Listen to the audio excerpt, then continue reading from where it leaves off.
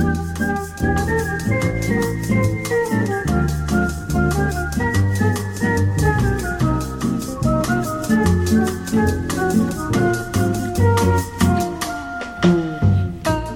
this is Big Talk. Michael Glab here. I am sitting on a fabulous big front porch of a farmhouse out near, I think it is New Unionville, just a little bit north and east of Bloomington. I'm on the Sobre Mesa farm. Sobre Mesa describes a Spanish tradition of relaxing at the table after dessert is served. That sounds good. I am here with a couple of fellows named, the first one, Juan Carlos Arango. Juan Carlos, welcome to Big Talk. Thank you. Yes. And Robert Frew. Hello, Robert. Hello, thank you. Now, Juan Carlos and Robert, in 2013, decided they wanted to change their lives. They bought 9 acres of land here and started an organic, sustainable farm. What a challenge that must have been. To be honest, we started this journey before 2013, and we really started when we were volunteering with the National Wildlife Federation in Bloomington. It was through the Center for Sustainable Living. Lucille Bertuccio was one of the founders, and part of her mission was really sort of to help Bloomington, I think, focus more on the ecosystem that existed there and how to support that. And the National Wildlife Federation really had a great program at that time. It was called the Backyard Habitat Program. Soon after that program started, there was a TV show as well that was hosted by Michael Majewski. They would travel around and visit all these different backyards in America, businesses and other public spaces which either wanted to become a backyard certified habitat or already was. And so they were showcasing what the features were present, what others could do. So when we met Lucille, we got involved quickly with the organization that she was also volunteering with, which was the National Wildlife Federation. We formed a group. We all got trained. After the course, we started helping others in Bloomington put in backyard habitats.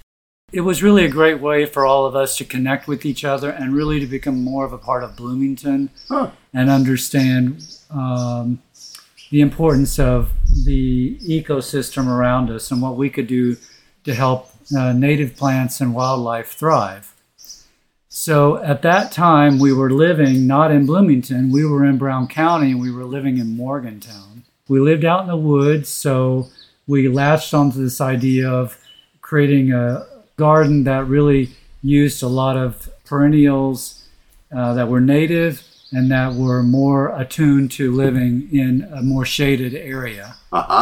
So we didn't have much sunlight. We didn't have any sun like what we have here on the farm. And it is a brilliantly sunny day today. There's not a cloud in the sky. Aren't we lucky? We are, yes. And so with that, then we volunteered for several years with this core group of people that we really became friends with. So we decided in 2012, more or less, that we wanted to move away from living in the woods and we wanted to take on the task of growing food. And when we were still living out there in Brown County, so we were already bitten by the bug of trying to create a habitat with the use of chickens. And then we decided we needed more land. So Juan Carlos started doing some searching online, and lo and behold, we found this piece of land. Mm-hmm. And that's how we ended up here. 9 acres here. You're on Mount Gilead Road. Did you know you were letting yourself in for a lot more work? Not really, I would say. we knew some, but this is really a lot. How'd you handle it? I would say with help, of course, pretty good. Yeah? It's enjoyable, and we have learned a lot. There is a soil process that you're into. You have to transform land into organic and sustainable growing area, and that's what you've done. What were some of those things that you did to change the soil? Yeah, it's been a long process. We didn't know much about farming. So we started to attend conferences, workshops, reading books. So at the beginning, we kind of follow like what the big organic movement somehow, which it has good things, but at the same time, I think this is my opinion, they were focusing mostly on the product per se to provide good quality food, which of course that's important. But after many years of reading and learning, I think we changed it to really cultivate the soil. The soil is the main, engine that provides good quality food. And from that, we move away from those practices and starting applying new practices. And the changes have been incredible. I mean, in a few years, we have seen how plants responded, and customers also mention about the quality of the food they get from us. Do they say there's a difference in taste? They do, yeah. Huh. What kind of things do you grow here? A little of everything. Pretty much, yeah. So, well, I hear critters around here, so I know critters are walking around. Yes. Do you have eggs? We do. Yeah, we have animals, but we don't eat them. They are just to be part of that cycle of the soil. The manure is quite important, so we use the manure to make our own compost. In the urine. So what comes out of them is of value. Yeah. You're still learning. Oh, yes. We are. I think we're really riding this wave, which was this small-scale farm movement that started many years ago in the United States. And it really gave access to a lot of people like us to be able to entertain the idea of doing small-scale farming versus more larger-scale farming, which was a model that a lot of people still have in their mind about how farming works. My grandparents, several of my aunts and uncles, they had farms, but they were never 9 acres. They were, a minimum of 60 acres or, 1,000 acres. So they needed big tractors and machines. Equipment. Yeah. That was the model that a lot of us were left with until this small-scale movement came along. And along with that came production of small-scale equipment and innovation in that category, which really helped people like us to be able to approach a piece of land without having to do everything by hand. Yeah. And there are some tools that are smaller that have been developed by Amish, by other innovative people who created this small-scale tool that allows you to do many things on the land that you normally would have had to have a big piece of equipment for. It has all the attachments, etc. So those pieces of equipment are vital when you first get started, and we did depend upon that. But unfortunately, as we continue to learn, we realize, really we are getting away from this model of just simply organic, but rather we're wanting to focus on this regenerative agriculture, as it's commonly known as now, where you're trying to bring the soil back or beyond where it was when you found it. Because soil can be depleted by things growing in it. Right. Yes, yeah. And it becomes sort of maybe useless. Pretty much. It doesn't become as productive, certainly. And so, one of the things the National Organic Standards allow is that you can use certain applications of products, even chemicals, on the ground, on the food, that are allowed by those standards that they set forth. We didn't agree with that from the very beginning. We decided only once would we try to get the USDA organic certification. We did that. We did it for a year. We realized it wasn't a good fit for a farm that is so focused on permaculture, on a diversity of crops, and mostly on perennials instead of so much on annual. So, and because of the variety that we had, it really created too much bookkeeping nightmare. Oh, yeah. So we said no more of that. Inspectors come. Yes. Yeah.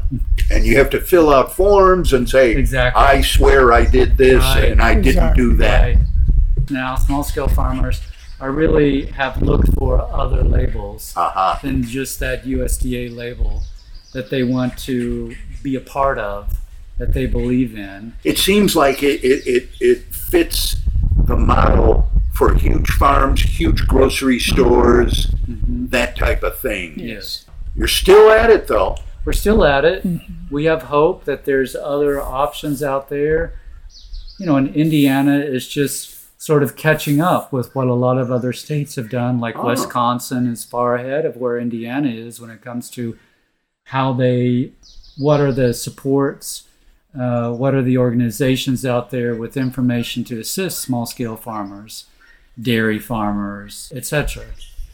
And Indiana does now have Indiana Grown. It's been in place for several years now. It's a part of the arm of the Department of Agriculture. Is it on the state? Yeah. On the state level. Yeah.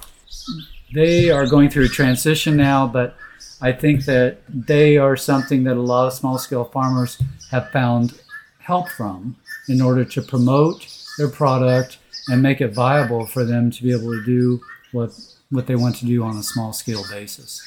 Our guests this week, Juan Carlos Arango and Robert Frew, they are the proprietors of Sobre Mesa Farm, which is an organic, sustainable farm just north and east of Bloomington. We're on 9 acres now. The birds are flying around. The roosters are crowing. Do roosters crow all day? Pretty much. Do they wake you up in the morning? No. You get up before them? Not that early, but but from the house we don't hear them. Okay. Yeah. Well, there's a lot going on here at Sobre Mesa Farm. It's not just growing fruits and vegetables, but they create community connections here. There are multicultural events and educational programs. There are farm-to-table gatherings. There's collaborations with land conservation organizations. Juan Carlos, there's even an on-site farm market every Sunday. We started pretty much first week in April. And it goes until sometimes December, depending on the weather. Right. But we open every Sunday from 11 to 4 p.m. 11 to 4 p.m. on Sundays, an on-site farm market. There's a lecture series. There are workshops. You guys are busy. Yes, we try to. Have you found it rewarding, Juan Carlos? Oh, yes. Yeah. You don't have any regrets? Not at all. Is that true? On the contrary, I mean, things come on the right time, I think, in your life, in our lives. But yeah, I wouldn't change this for anything else.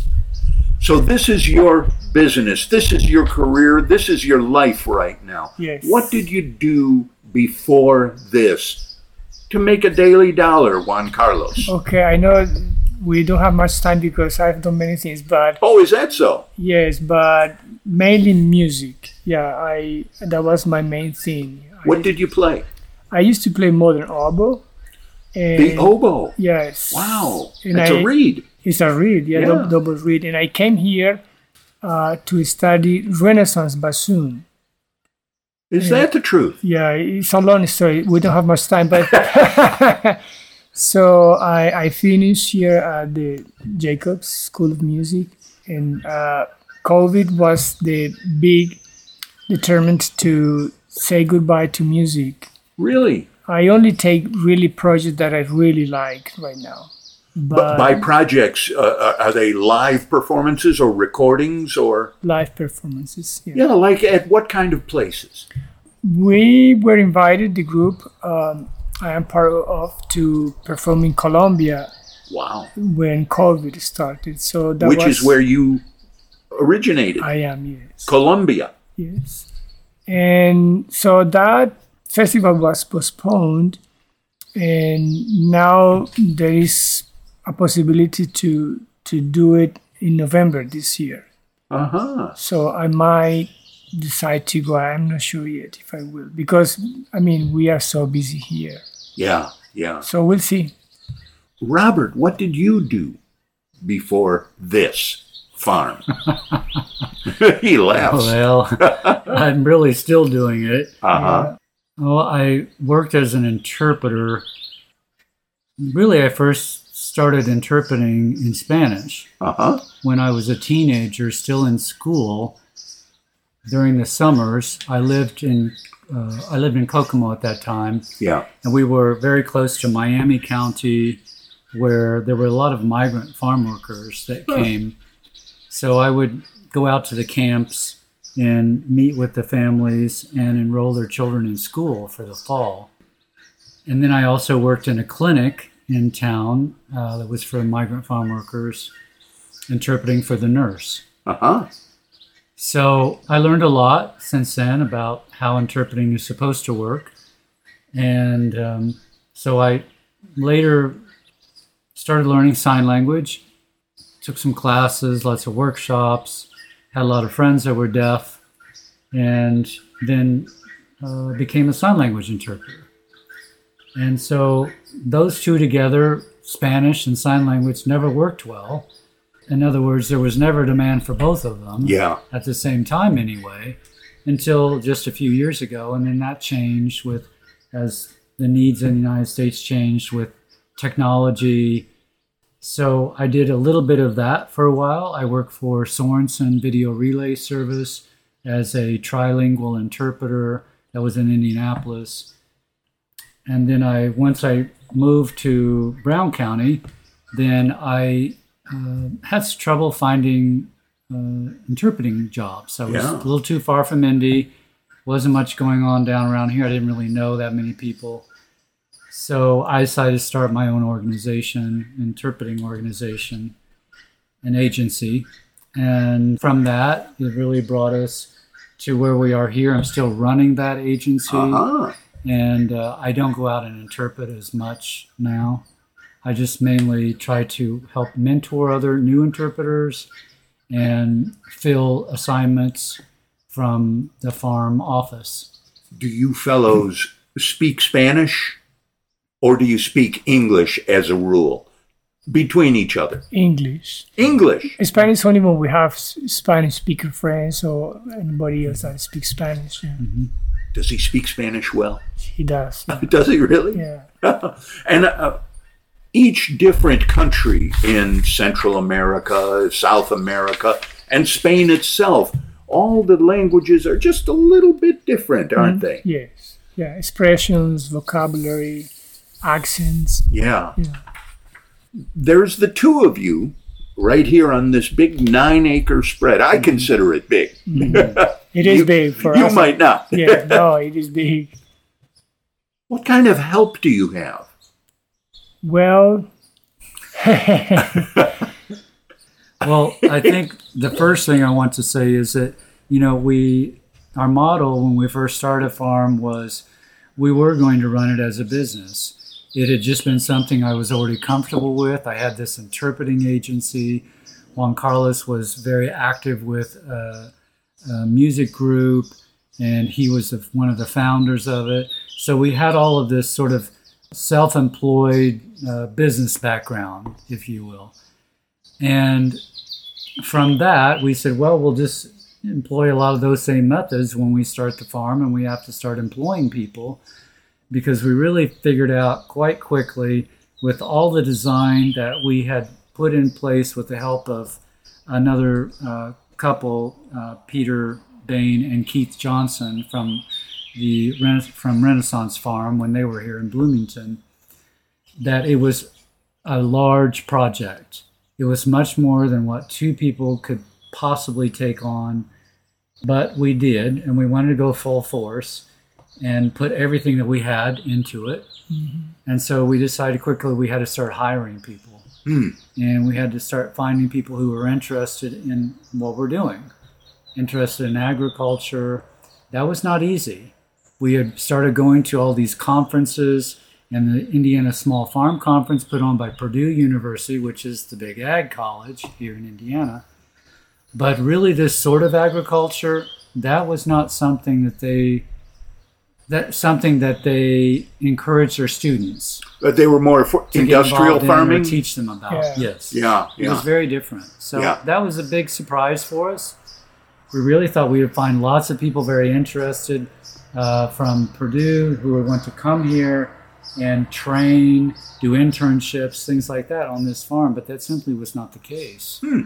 So we had to rely upon local people here in Bloomington. We even had a full-scale apartment for a farm manager. We could never find a viable farm manager from all around the United States to want to come to Bloomington. Wow. So it was really amazing that all of the marketing that we did, we got really just 2 or 3 people that showed any interest, and their field really was not in even this sort of agriculture at all. So we gave up on that. Juan Carlos decided that he was going to become really the farm manager, and I was the office person and coming out here helping with the animals and other things when I could. But I was going to have to run 2 businesses, the farm business and also the interpreting business. Yeah.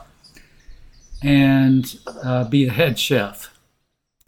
So that's really the model that we started with.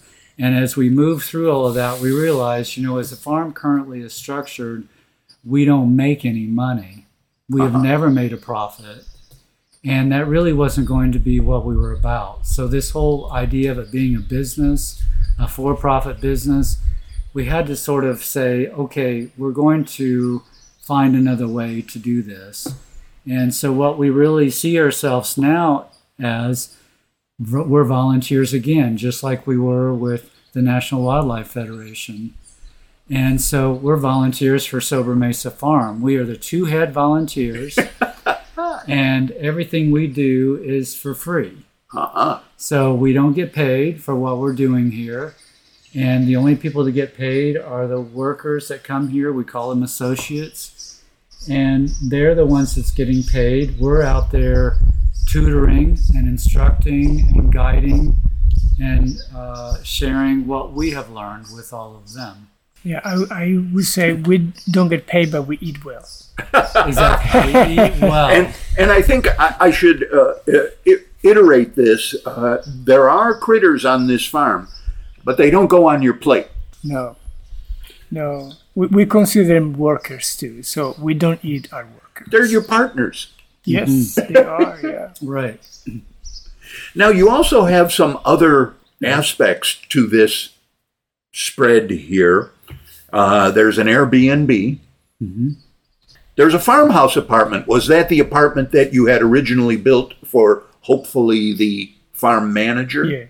Yes. And occasionally you're able to rent that out? Yes, so we really have 2 Airbnbs now. When the barn was brought here from close to Fort Wayne, it was disassembled up there on another farm that was selling off part of their buildings. And we really wanted a historic barn. We did not want to have what you see more commonly built now are these frame buildings that have a clad on the outside with vinyl or with metal. We really wanted an original barn. Wood. Yes. With, beautiful timber inside and mortise and tenon structure. So that's what we found. The Amish crew brought it here, reassembled it, and the lean-to that was on the barn was just an open lean-to. So we had that encased and then created a space in there where someone could live. We did for a little over a year. while this house was being built. Mm-hmm. You also have Hip Camp. Yes. What is Hip Camp?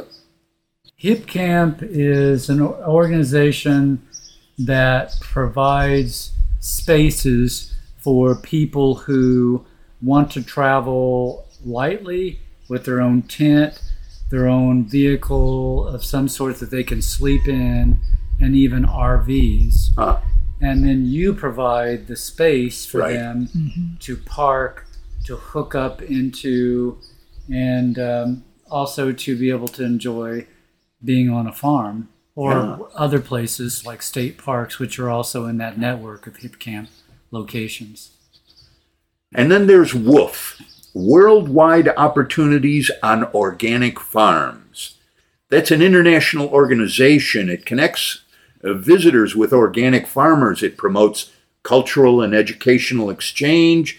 It pushes ecological farming and sustainability. And you have that here. So what does that entail? People come and say, I want to help on this farm? Yeah, pretty much. I would say they want to learn. Some, they want to experience different ways of farming. So they travel. And it's a good way to do it because you don't pay. You go to the place, you have a space to sleep in, and the food is provided. So you just put hours of volunteering or work, whatever you call it, and in exchange, so you have that opportunity and you learn too if you're open to that. And we have had great woofers here. And woofers? Yes, that's what they call them. We had one from Japan who spoke Spanish very well, one from Brazil, and others from the States. My guests this week, Juan Carlos Arango, who just finished speaking, and Robert Frew. They are the proprietors, or the chief volunteers, as they call themselves, of Sobre Mesa Farm. And again, Sobre Mesa, boy, I like this idea. The Spanish tradition of relaxing at the table after dessert is served. Yeah. Juan Carlos and Robert, thank you so much for joining us on Big Talk this week. Thank you. Thank you for the opportunity. Yes.